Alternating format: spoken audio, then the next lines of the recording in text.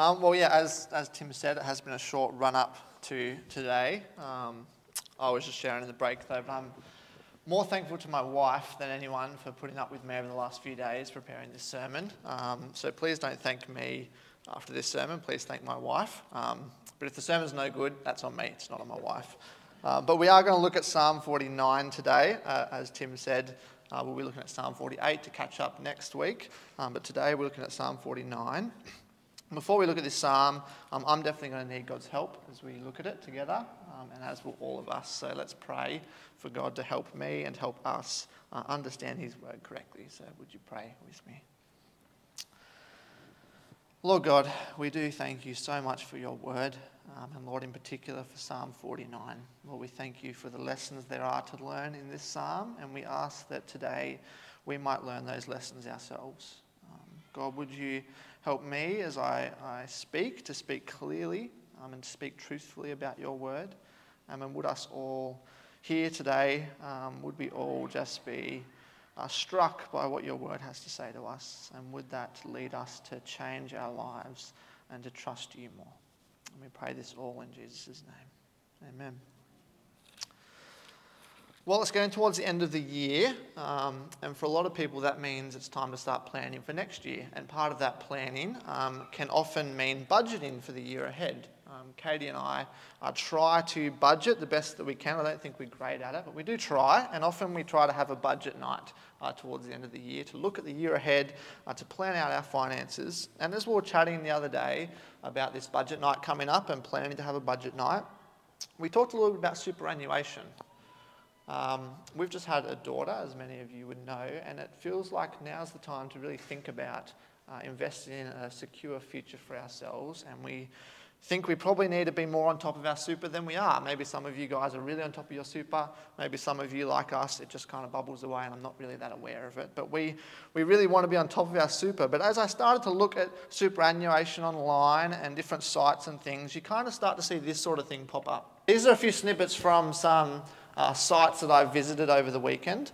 And you see a similar theme in all of these sites, looking after your future self with superannuation, securing your future, your super, a brighter vision for your future, right? This is what superannuation is sold to us, isn't it? It's a security fund for the future. If you want to secure your financial future, well, you do that through your super. It kind of rhymes. It's kind of nice. And this sales pitch really works on us, and it works on me especially, because we long for security for our future, don't we? Especially in the West, security is a value that we hold high.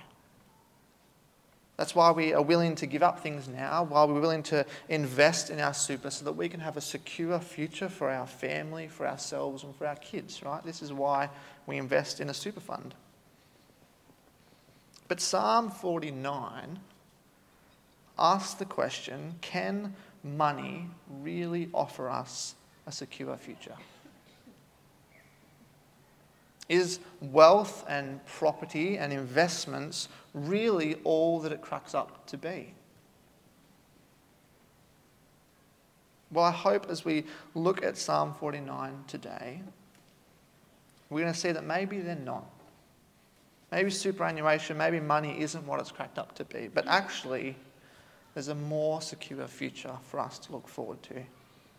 See, Psalm 49, it points us towards a truly secure future. So let's look at Psalm 49 together. It's in your outlines if you have them with you. Hopefully if you have a Bible or a phone app, you can open it up to Psalm 49. And let's dive into this psalm together. The first thing that the psalmist does, as we heard Tim explain, this is for the director of music of the Sons of Korah. We've looked at a lot of these Sons of Korah psalms over the last few weeks. Now, I'm going to say psalmist a lot. And that's because this is a sermon on the Psalms. And if you don't know what a psalmist is just someone who writes a psalm, right? We don't really know who wrote this. It was one of the Sons of Korah. So we just refer to them as the psalmist, right? So hopefully if you hear that, you now know what that means. So the first thing this psalmist does is he calls all of the people in the world to listen to him, to listen to the wise words of this psalm. If you look at verses 1 to 3, We read this, "Hear this, all you peoples. Listen, all who live in this world, both low and high, rich and poor alike. My mouth will speak words of wisdom. The meditation of my heart will give you understanding." Now, back in Psalm 1, the very first psalm in the book of Psalms, and many think that was the introduction to this book, the wise person, the blessed person, is the one who meditates on God's law. And here we have the same word, don't we? Meditation. This is the meditations of this psalmist's heart. These words are not just off the cuff, just maybe a good idea that he came up with one day. No, this is the result of a life of meditating on God's word, on God's law, looking at the world around us and trying to make sense of it. But if you notice in verse 4, there's also something a bit different about this psalm. If you look at verse 4, he says, "I will turn my ear to a proverb. With the harp I will expound my riddle." See, he says that in this psalm he is going to expound a riddle or a proverb. And now what makes something a riddle? I'm going to give you an example and we'll work it out together. What can run but never walk? Has a mouth but never talks? Has a head but never weeps? Has a bed but never sleeps? Does anyone know the answer? A river, right? See, a riddle or a proverb, it's kind of a catchy little saying or story that isn't immediately obvious, is it? Kind of sounds a bit strange, but if you know the answer, well, then you understand the whole thing. See, if you knew the answer, that all made sense, but if you didn't, it was a bit perplexing. So Psalm 49 in some ways is a bit of a riddle. There's something a bit not immediately obvious about this psalm. But as we look at it and as we understand the answer, things become clear. So let's look at Psalm 49 and what the psalmist has to say about this riddle he has for us. Now, all throughout the Psalms, the wicked are a very common character in the Psalms, right? The wicked are often depicted in different ways. Sometimes they are sinners, sometimes they are the evildoers, they are the people who are against God and against his people. And so often, the Psalms are written from a place of fear. But the Psalms are often written by the psalmist who is in a place of fear where these wicked people, these enemies are surrounding them and they are fearful and they cry out to God in the Psalms for protection. But Psalm 49 is different. Look at what the psalmist says in verses 5 and 6. "Why should I fear when evil days come? When wicked deceivers surround me, those who trust in their wealth and boast of their great riches." Who are the wicked people? Well, it's those who are rich, who are wealthy, who are boasting in their riches. But the psalmist isn't afraid of them. He doesn't say, "I am terrified by these days, help me, God." He says, "No, why should I fear?"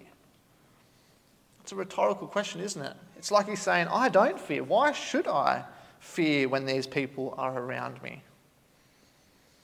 This psalmist is confident even though he is surrounded by wickedness. And we see this also back in verse 4. You might have noticed there that this is a psalm that is to the harp.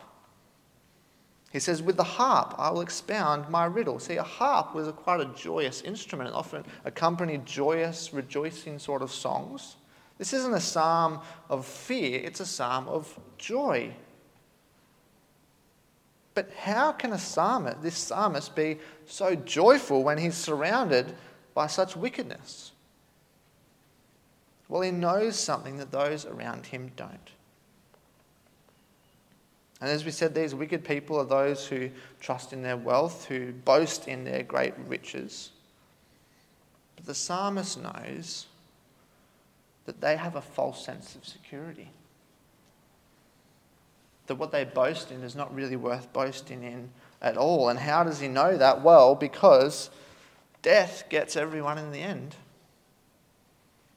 See, as we read on in the psalm, death is kind of all over it. Death is really the center point of this psalm, the central focus of the psalm. We'll just read a few of the verses following on from verse 6 and verse 7. He says, "No one can redeem the life of another or give to God a ransom for them. The ransom for a life is costly. No payment is ever enough, so that they should live on forever and not see decay. For all can see that the wise die, but the foolish and the senseless also perish, leaving their wealth to others. Their tombs will remain their houses forever, their dwellings for the endless generations. Though they had named lands after themselves, people, despite their wealth, do not endure. They are like the beasts that perish. This is the fate of those who trust in themselves and of their followers who approve of their sayings." See, the psalmist knows, well, death gets everyone in the end, doesn't it? No matter how much money you have, you can't protect yourself from death. And this was true back then when the psalmist was writing this psalm, and it's true today, isn't it? See, there are many things in this world that money can protect us from. You could buy a state-of-the-art security system to stop people robbing your house. Famous people will pay bodyguards to protect them when they're in a crowd of people. You can even pay bail to protect yourself from being locked up overnight. But death is not something you can bail yourself out of, the psalmist says. And you can't bail out anyone else either. Death is inescapable. This psalm has got a real Ecclesiastes vibe, doesn't it? If you were with us a few weeks ago, we went through Ecclesiastes. See, this is a psalm of joy, but it's a psalm of joy in the midst of enemies and in the face of death. So that's the riddle of this psalm, isn't it? How can someone have joy in the midst of all these enemies and wickedness and in the face of death? How can that be so? Well, it may not seem immediately obvious to us, but as we work it out, the answer does become clear. See, we get the answer in verses 14 to 15. Now, I know Tim said the answer isn't in this psalm, but I think if you dig enough, you can see it. Look at verses 14 to 15. Here in these verses, we get kind of a focal point of the psalm. You would have heard, as Matt read it out so well earlier, that there's a Hebrew word, salah, in here. Now, we don't fully understand what that word means. That's why we just translate it as it is, salah. People think maybe it's a musical term or a word that means a break or something. But in some way, this word kind of sections off these two verses. Right? You have all of the psalm, and then you have these two bracketed by the word salah. So there seems to be a focus on these verses in this psalm. And in this psalm, in these verses, it depicts the destiny of those who trust in their wealth and those who trust in God. Let's read verses 14 to 15 together. It says, those who trust in their wealth, they are like sheep and are destined to die. Death will be their shepherd. It's a pretty dark picture, isn't it? You almost can picture the Grim Reaper as their shepherd, can't you? There's death, and he's leading these sheep to die. But, the psalmist says, the upright, they will prevail over them in the morning.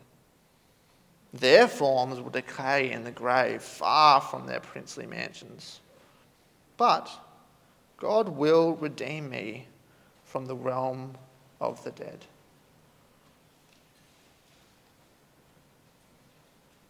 See, in verses 14 and 15, we get the essence of the answer to this riddle in this psalm. See, how can you be joyous even though there's enemies around you and there's people that are boasting? How can you be joyous in this psalm? Well, it's by trusting in God for deliverance, isn't it? See, those who trust in their wealth are not actually secure. Their future, here it says, is death. Doesn't matter how much they earned, doesn't matter how wealthy they are, how prosperous they were. Their shepherd is death. But It says twice. But the upright will prevail over them. But God will redeem me from the realm of the dead. See, there's two very different destinations here, isn't there? It's the destination of those who trust in their wealth, and there's the destination of those who trust in God, who have hope in God. And what is that hope based on? Well, back in verses 7 and 9, we have the problem that's presented in this psalm, don't we? It's quite a famous passage of Scripture. We'll read it again. No one can redeem the life of another or give to God a ransom for them. The ransom for a life is costly. No payment is ever enough so that they should live on forever and never see decay. See, that is the problem, isn't it? Death is the destiny for all, and no one can pay their way out of it. You can't bail your way out of death. But in verses 14 and 15, we get the solution to that problem. But God will redeem me from the realm of the dead. He will surely take me to be with himself. So the psalmist is right in saying that no one can redeem themselves from the dead. The price is too high. But God can redeem you from death, the psalmist says. That's how this psalmist can write a psalm of joy in the midst of enemies and in the face of death, because he trusts in God. Not in his riches, not in the security of his wealth, but in God. And this is where we, as Christians, we see the answer to this riddle, don't we? How can we be joyful, surrounded by enemies who boast, and in the face of death? Well, the answer is Jesus, isn't it? Jesus is always the answer. By trusting in Jesus, the one who can pay for your sins and save you from death, you can be joyful. See, God has paid a price that we could never afford to pay for ourselves. And that is the truly secure future that this psalm points us to. And that is the only truly secure future that there is. Trusting in Jesus. And how should we respond to this? Well, the application of this psalm kind of comes in from verse 16 and onwards. See, what was once a message to himself, why should I fear? In verse 16 turns into a message to the whole world. Look at verse 16. He now speaks out to everyone listening. Do not be overawed when others grow rich, when the splendor of their houses increased, for they will take nothing with them when they die. Their splendor will not descend with them. Though while they live, they count themselves blessed, and people praise you when you prosper. They will not join those who have gone before them, who will never again see the light of life. People who have wealth but lack understanding are like the beasts that perish. So the psalmist says, why should I fear? And then here he says, you, people, the world, people of God, do not be overawed, do not be overcome, do not be fearful when you look around and see that everyone else seems to be prospering, everyone else seems to be secure, but I'm not. Because when other people boast about their riches, when they seem to be so secure, well, we know the answer, don't we? They're not truly secure. See, if you put your trust in a superannuation fund, if you put your trust in how much money you have, it's a false security. But that's hard because there are so many things for us to worry about in our world, isn't there? There's interest rates that are rising constantly. The cost of living is just going up and up. Houses are skyrocketing. But this psalm says, don't fear that stuff. There's no point fearing something that's not truly a secure thing to put your hope in. No, instead fear God. Fear the one who can actually do something about the fact that we're all going to die. And this God that we fear is not only just an all-consuming fire to be fearful of. No, what does Psalm 46 teach us? Well, God, He is our refuge and our strength. And what does it say? Therefore, we shouldn't fear. See, we have a place to go that is secure. And we have a future that is secure for us, won by Jesus. So Psalm 49 says, do not fear. Do not be overawed by all of the things around you that make you feel insecure. You're not insecure. If you trust in Jesus, nothing can take away your future inheritance. So this psalm reminds us to put our trust in Jesus because He is the one true hope. And it tells us not to fear the insecurities of this world. This psalm also poses to us the question, well then what future are you going to invest in? Now if you haven't put your trust in Jesus, what future are you investing in? Maybe it's riches, maybe it's making more money, maybe it's trying to achieve prosperity in this life, but truly, what future is that investing in? One day, like all the rich people before, you'll die and your riches will go to someone else. Is that a future worth investing in? Or is putting your trust in Jesus? Is putting your trust in someone who has already paid the debt for you a greater future to invest in? And if you've already done that, if you've already put your future in Jesus, well, I'm very glad for you. But how are you planning for that future? See, we can spend heaps of time planning for our financial secure future, can't we? We can have a budget night. We can research the best super to invest in. We can look at the housing market and know which houses to buy at the right time. But do we spend the same amount of time investing in our truly secure future? Do you take time to plan your investments for the kingdom of God? See, that's the future that is never going to perish. That's the truly secure future that this psalm points us to. So I want to leave you with a challenge tonight. I want to challenge you to plan to have a budget night with God. Now, what does that look like? Well, I want you to set aside some time to think about what God has given you now and how you can invest that for the future. You could do that with a member of your family, with your wife or husband if you're married. You could do it by yourself or with a friend, but plan to invest well for the future. Not just with your money, but with your time, with the talents that God has given you. See, as a church, we're kind of doing a bit of this at the moment. We had a vision dinner a few weeks ago because we want to stop and we want to take a moment to think about the future of our church. To think about the future of how God would build His kingdom through us, His people.